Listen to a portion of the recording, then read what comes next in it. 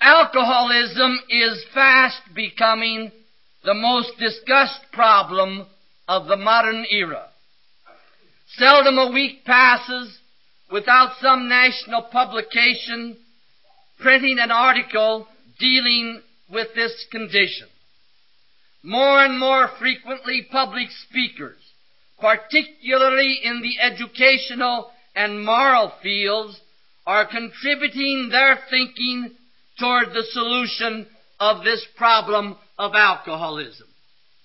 And no sane person can deny that the appalling fact is that alcoholism itself is increasing in leaps and bounds. According to statistics, in 1950, there were in the United States 700,000 alcoholics. At that time, there were 5 million people who drank regularly and occasionally to excess. In 1955, there were 2,500,000 alcoholics and 10 million people who drank regularly and occasionally to excess. In 1958, there were 5 million alcoholics and 15 million people who drank as a matter of custom and on occasion drank to excess. In 1959, there are 8 million alcoholics and 20 million people who drink regularly and occasionally to excess. Alcoholism today is rated third as a national health problem. And each year, 100,000 people die as a direct or indirect result of alcoholism. Last year, it cost industry in the United States $2,755 million. And still, in the face of these facts, we know that the present methods in many instances of dealing with the problem of alcoholism are in many cases expensive, sometimes even barbaric, almost always punitive, and most times they neither rehabilitate nor do they prevent.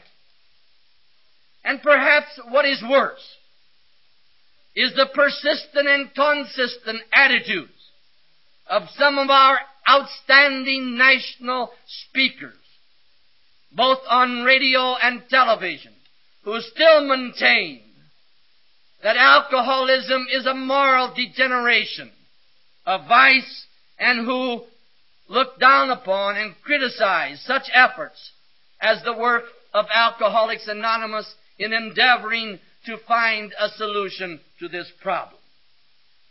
You know, I often think, I'll mention no names, when some of these good gentlemen are speaking about alcoholism, I often think to myself, I wish I knew as little about it as they do.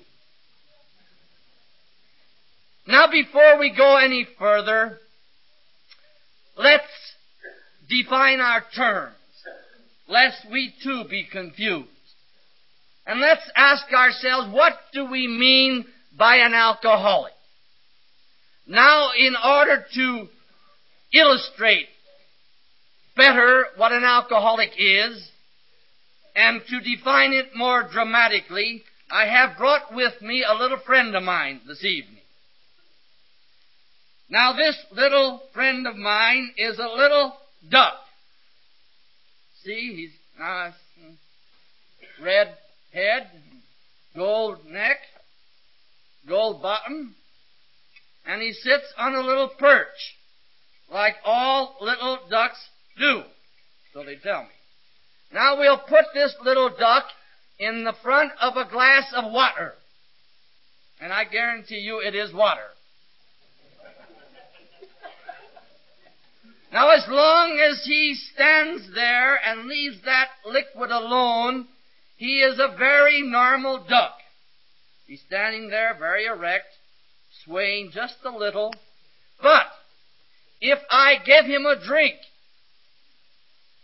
then, I hope this works,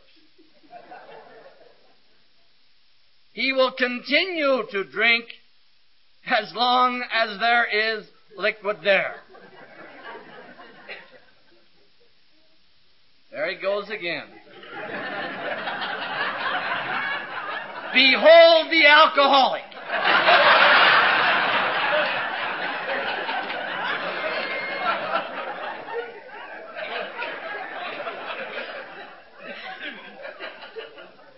Now, how do we stop him?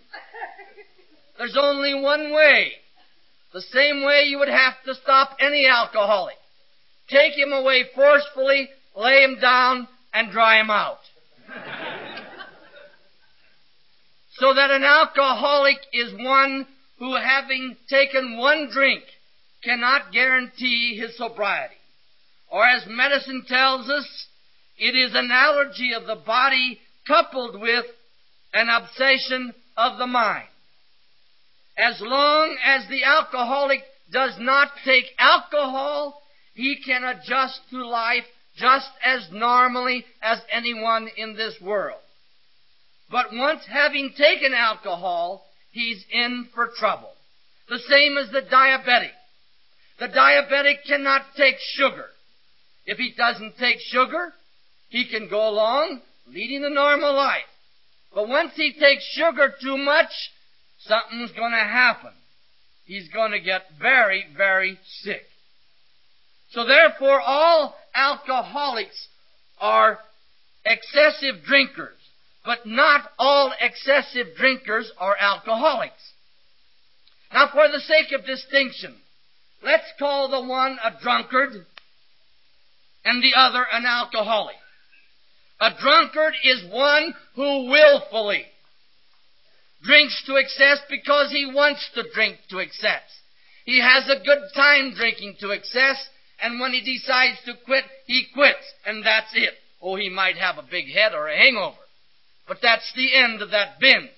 But the alcoholic, on the other hand, does not want to drink to excess, but contrary to his will, in spite of all the efforts he may muster, once having taken a drink, he always ends up drinking to excess.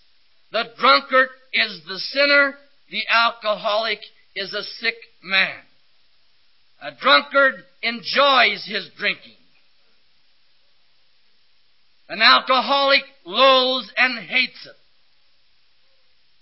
Many on the outside, and those on the outside we lovingly call non-alcoholics, think the alcoholic is still enjoying his drinking. Far be it from me to ever try to stop a man drinking if he's enjoying it. That's for sure. Of course, I don't think you'd have much luck either way anyhow.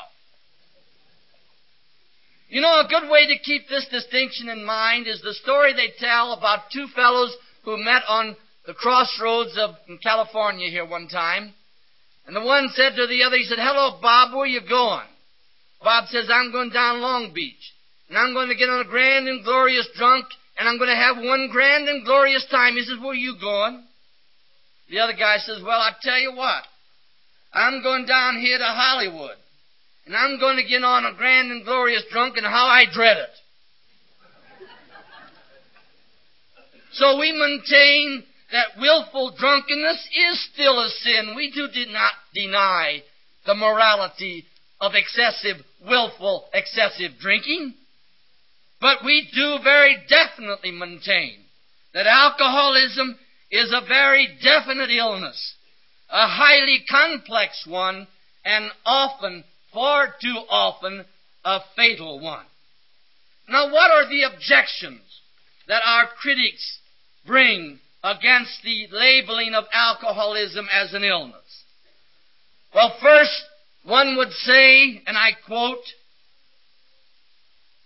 "One implication of this teaching is that once an alcoholic, always an alcoholic, would mean that an alcoholic is not morally responsible who has been, say, 5 or more years dry, and then becomes intoxicated or drunk, unquote. Well, it's just the opposite. We maintain he better realize once and for all that he is still an alcoholic. If he don't, he has no defense against the first drink. Whereas if I realize today I'm still an alcoholic, although a non-drinking alcoholic, that means I still cannot safely take that first drink of alcohol. Therefore, we do maintain very definitely once an alcoholic, always an alcoholic. Another criticism is that they say we make light of willpower. We don't deny willpower or make light of willpower. In fact, we believe the alcoholic has more willpower than the average person. Look at the alcoholic. Soused to the gills, but he still has to do his work. And watch him try to do it, stumbling all over the place. Where's the drunkard? He's home in bed. He never had enough willpower even to get up.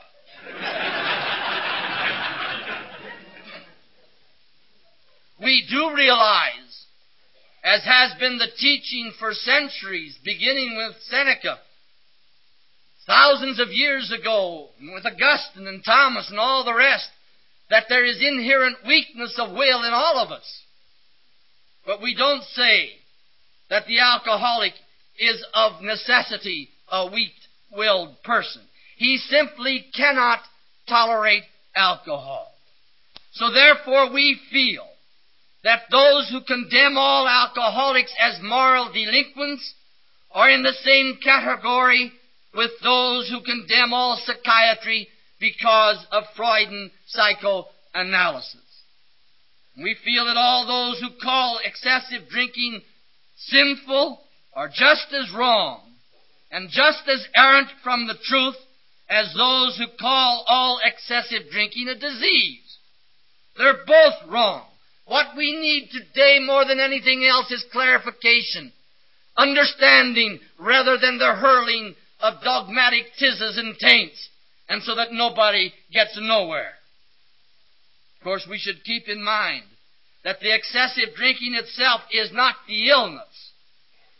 The excessive drinking is a symptom of the illness, the same as the coma into which the diabetic goes when he takes too much sugar. That's a symptom of his diabetes. Then we also answer to those who say, well, most alcoholics were responsible for their condition. Well, even if we admit that, which we don't, I think we must admit that 99 and 44/100% of all people who contract venereal disease were very, very much morally responsible for the contracting of it. And most of the time it was through sinful actions. But right here and now, they are very, very sick people. You know, it is amazing to me how many professional people dealing with the problem of excessive drinking and alcoholism still categorically maintain that all alcoholics will to be alcoholics. They all were escapists to begin with, or they started to drink because of some circumstance of living. Whereas in reality, 60% of all alcoholics started as normal social drinkers, drifted unconsciously into excessive drinking, finally into the phase of chronic alcoholism. And to bear that out, I quote Dr. E.M. Jelinek of Yale University, one of the doctors whom I would say has as much knowledge of alcoholism as anyone in the present era. And he says, quote, 60% of excessive drinkers come from an entirely normal origin, and only in the course of normal drinking do they begin to increase the intake. They are not seeking release in the beginning. They are conforming to certain habits of the social stratum in which they live, unquote.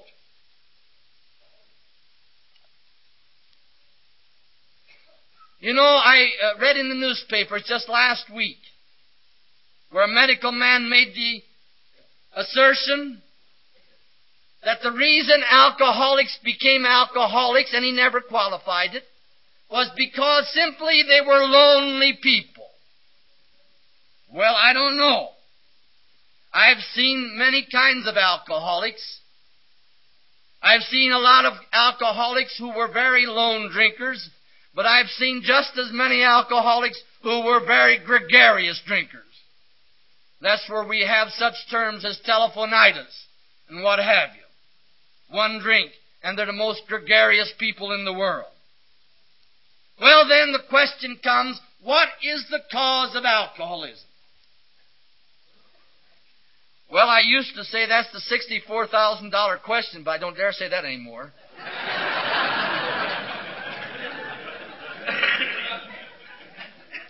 So I'll simply say that neither medicine nor psychiatry nor religion knows the cause. There's a lot of contributory causes. Pain, nervousness, environment, loneliness, all the things that many people ascribe as the ultimate cause, those are merely contributory causes. And if the alcoholic didn't have those, he'd have something else in their place. We in AA call them excuses. The good doctors call them circumstances of life. But they're nice things to use when we want to drink. Now, I myself have a personal opinion on the cause of alcoholism, but it is merely a personal opinion. And I'm going to simply throw it out for what it's worth. There's one quality that I have found stable in every alcoholic. And what I mean by that, I have never yet met an alcoholic that does not have this facet to his character.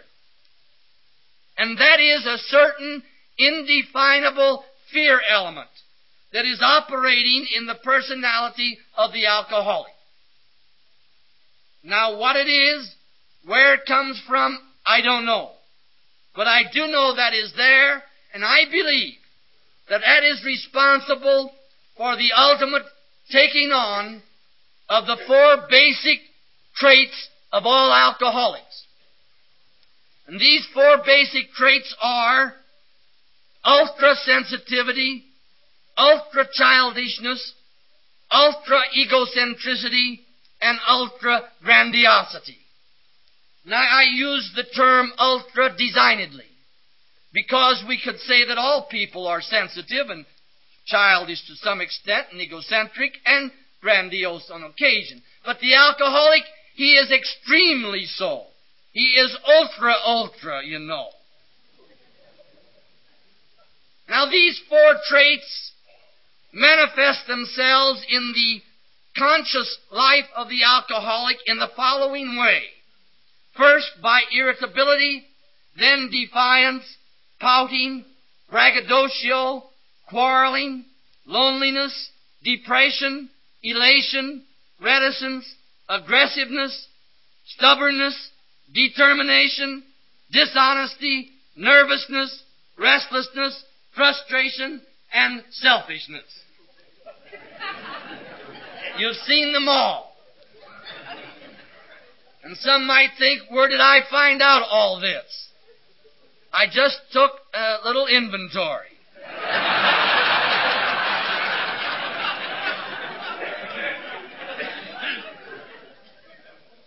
But here is one factor that is seldom realized, and that is that most of these manifestations in the alcoholic stem on many occasions from this fear element. Now let's take an example. Here's a fellow, he's been on a binge. He's an alcoholic. He's sobered up. His wife has very tolerantly taken him back. Perhaps even his boss has given him a trial again. Time goes along. He's on parole, as it were. There's friction. There's a fuss. right away he clams up, he goes off to himself, and everybody says, look, he's pouting. Perhaps, but why? He's scared to death. What's going around in his mind is, am I going to lose my job? Is the wife going to walk out on me again? All those things that just happened weeks or months before. Am I going back to the sanitarium? And all those other things that have happened to him come back with a rush to his mind. And so many of these instances or manifestations in the alcoholic, I say, on many occasions, not all the time, but many occasions, they are touched off, motivated by fear, even irritability, or loneliness, depression, nervousness. Why are we so jittery? We said a while ago, we know 2 and 2 is 4, but we can't quite bear it. We're scared of it. All these, I maintain, stem from an abnormal, indefinable fear element in the personality of the alcoholic. Now, I used to, some years ago, go along with Dr. Strecker of Pennsylvania University, who defines the alcoholic as a product of momism mixed with alcohol. But I don't go along with that anymore, because I've seen a lot of products of momism mixed with alcohol, and they didn't become alcoholics. They became bad neurotics, but not alcoholics. So it is not the cause of alcoholism. Now the next question that comes to our minds is, what are we going to do about the problem of alcoholism? Well, first of all, I think the most pressing thing to do is to recognize the problem. You know, it's amazing. And if it weren't so solemn and so serious, it would be distressing and amusing to see so many people in public life, heads of institutions, heads of organizations of every type, very solemnly and dogmatically and very naively say, we haven't got any alcoholics in our setup. We haven't got any alcoholics. Then I think we have to recognize it for what it is, and not label the alcoholic as a moral delinquent. Then I think we should bring it out into the open more. I think there's too much hush-hush about the true essence of the problem, and too much ballyhoo, and a lot of claptrap about the problem that does not exist. And so that today, believe it or not, 75% of the population of the United States has no idea of alcoholism, or even of the idea of the Alcoholics Anonymous in offering sobriety to the alcoholic. You know, every time I make this talk, there's always someone prohibitionistic in tendency will come up to me after the talk and they'll say, well, Father, that's fine now, what you said tonight, but wouldn't it be better if we just did away with alcohol because of all these things that come from it? I said, no more than it would be better to do away with women because of prostitution. That shuts them up.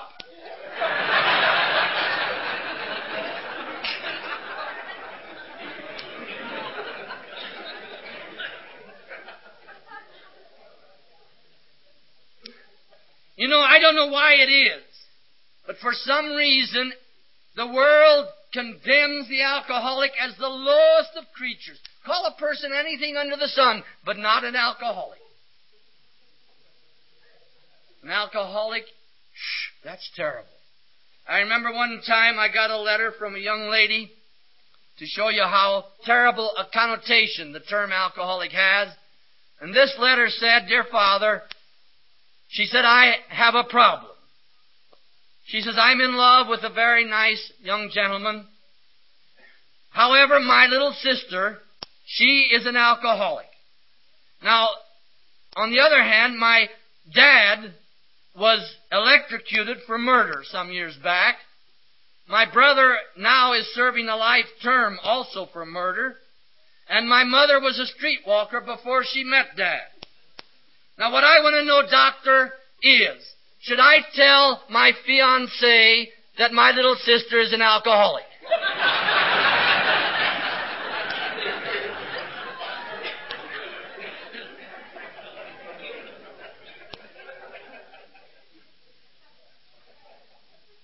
Why is it, then, that the therapies of the past have been so unsuccessful with the alcoholic? And then suddenly an organization such as Alcoholics Anonymous comes along and has the amount of success which we do have today. Well, let's take an analysis of the situation. Who were the professions that treated alcoholism? First, the doctors, the psychiatrists, and the clergy. And what did the doctor say to the alcoholic in years gone by? And still too many doctors say it today. Look, if you don't stop drinking, you're going to die. Well, he knew that, and sometimes he almost was there. And in order to die a little more peacefully, he got himself another fifth. What did the psychiatrist say to the alcoholic? If you don't stop drinking, you're going crazy. He knew that, too. And he might have had a trek or two out to the asylum. In order to make that next time in the asylum a little more peaceful, he got himself another fifth. Then what did the clergy say to the alcoholic? The clergyman said, look, if you don't stop drinking, you're going to hell. And he knew that, too. And to make the flames a little more palatable, he got himself another fifth. And then came Alcoholics Anonymous, which has had the amazing success of those who come of their own free will, of 50% from initial contact. 50% do not drink again. Now let's first take a short history of Alcoholics Anonymous. Alcoholics Anonymous began in 1935. 1935, on Mother's Day, in Akron, Ohio. A fellow by the name of Bill, who was a stockbroker from New York, had been hospitalized 41 times for alcoholism. And on this occasion, as he lay there in his cot in the hospital, he overheard the doctor tell his wife, poor Bill, one more drunk and he'll die. Well, Bill was there trying to figure out how he could avoid that next drunk. And then he got the idea that maybe if I work with another alcoholic, if I help another alcoholic, maybe I'll stay sober. Very hazily at first. But that idea came to his mind. A little later on, a fellow by the name of Ebby came to Bill in his kitchen, and he had known that Ebby had been a very heavy drinker. When he knew him in college, behold, Ebby was very well dressed, sober, and seemingly happy. And Bill said, what's the matter? What you got? How come? He first offered him a drink, and Ebby refused. Ebby says, I got religion. I got the idea of God. And that gave Bill the two ideas of helping others and God, which in the 12 steps first is mentioned as a power greater than ourselves, and then is referred to as God.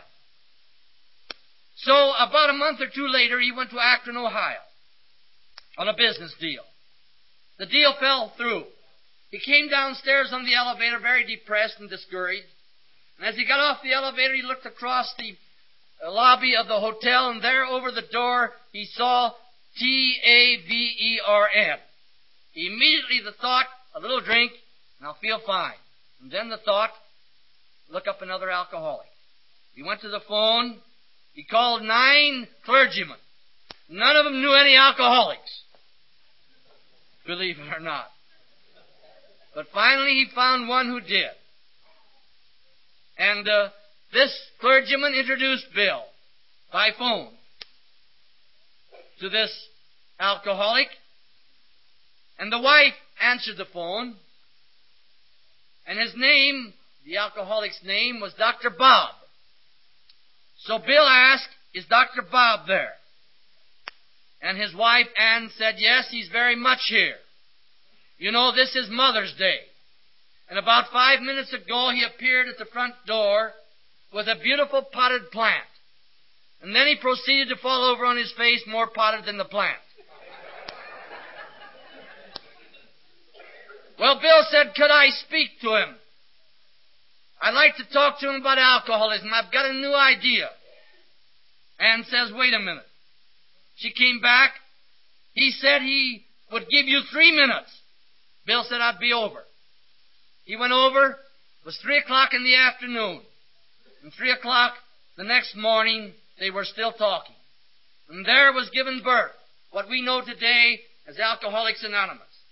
Very hazy in the beginning. For a number of years, all we had in AA was 3 things. Get honest with yourself, clean house, help others. And then gradually the 12 steps and the whole therapy of AA as we have it today. Now, why is Alcoholics Anonymous successful, whereas all these therapies of the past fail? And any doctor, and any psychiatrist, and any clergyman will tell you, in past years, the alcoholic was looked upon as a hopeless individual. Well, first of all, I think they failed because they tried to scare the alcoholic into sobriety. And that was his problem to begin with. And so he only drank the more. Another reason, and this is a very important reason that AA has been so successful, is because Alcoholics Anonymous approached the problem on the only sane way to approach it, and that is on the threefold areas of mind, body, and soul. And we maintain that an alcoholic, unless he adjusts again, mentally, physically, and spiritually, he will not probably stay sober. Or as we very bluntly said in AA, sober alcoholic unhappy ain't going to stay sober too long until he becomes happy again, or unless he becomes happy again.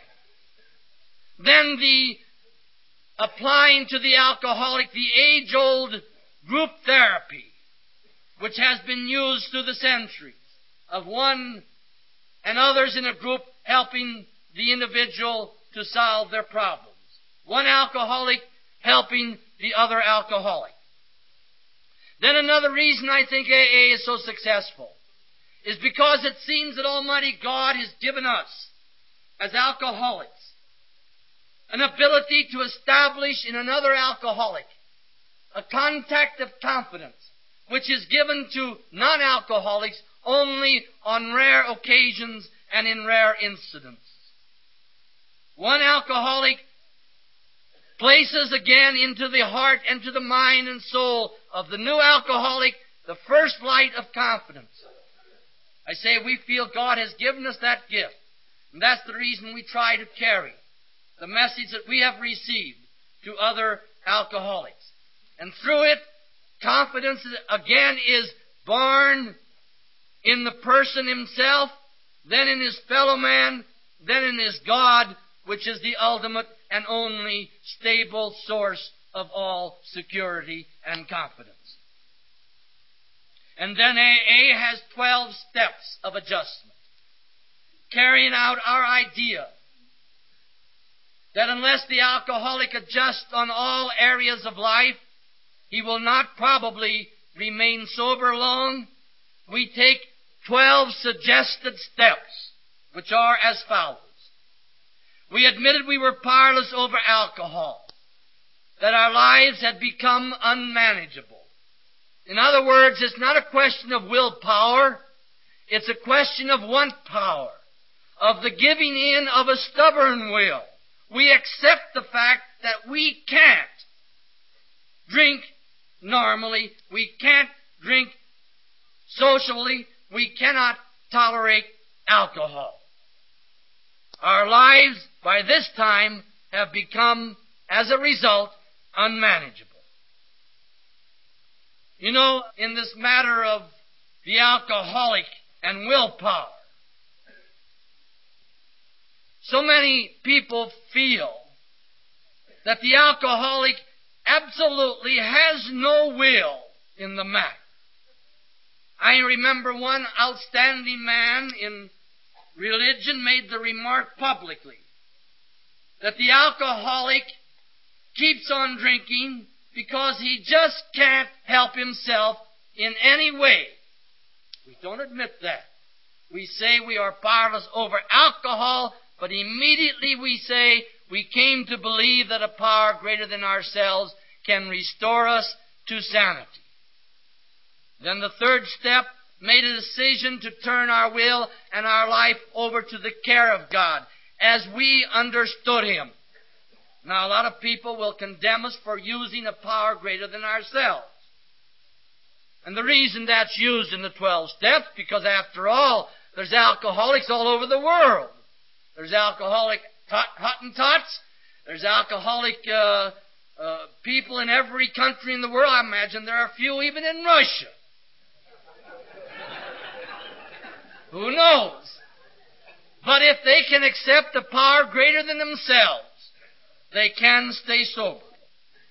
Then the fourth step made a searching and fearless moral inventory. Again, elimination of fear. The fifth step admitted to God, to ourselves, and to another human being the exact nature of our wrongs. The sixth step, we're entirely ready to have God remove these shortcomings. Seventh, humbly ask Him to do so.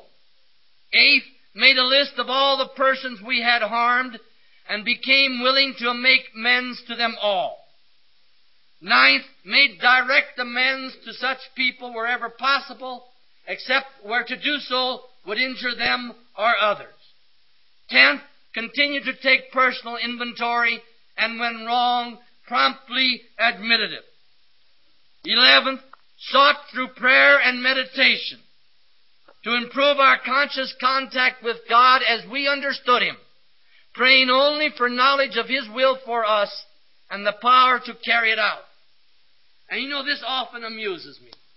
When we see people high in the echelons of religion condemn AA as a naturalistic program, that only tells me one thing: they've never read the 12 steps. Because no sane person could read the 11th step and say that is a naturalistic approach to God. We sought through prayer and meditation. That's very spiritual. To improve our conscious contact with God as we understood Him, praying only for knowledge of His will for us and the power to carry it out. If a man or a woman takes that step, he would be a saint. Of course, we ain't saints. In the big AA book, we say we grow towards perfection. We grow along spiritual lines. And that takes a long time. But that is the ultimate. That is the aim. And there's no greater ideal we could possibly have, whether we be Catholic, Protestant, or Jew, than the ideal as enunciated in the 11th step. And because of the importance, I'm going to repeat it again. We sought through prayer and meditation to improve our conscious contact with God as we understood Him, praying only for knowledge of His will for us and the power to carry it out. Because the union of wills, human and divine, that and that alone is perfection. The 12th step, having had a spiritual awakening as the result of these steps, we carry this message to other alcoholics and practice these principles in all of our affairs. You know, to me, AA is something like a fellow who is drowning. He's drowning in the river, and a guy comes along the bank, and he says, "Hey, grab that branch and you won't drown." The only difficulty is there ain't no branch. And then another fellow comes along and he says, "Grab that boat and you won't drown." The only trouble is there ain't no boat. But then along comes a fellow like AA, and he said, "Just a minute. I'll be in, and we'll swim together to shore. And together we'll make it. Because you see, I almost drowned right here some years back." It's something like the little kid who went to the puppy sale. And this little chap wanted a puppy so very badly.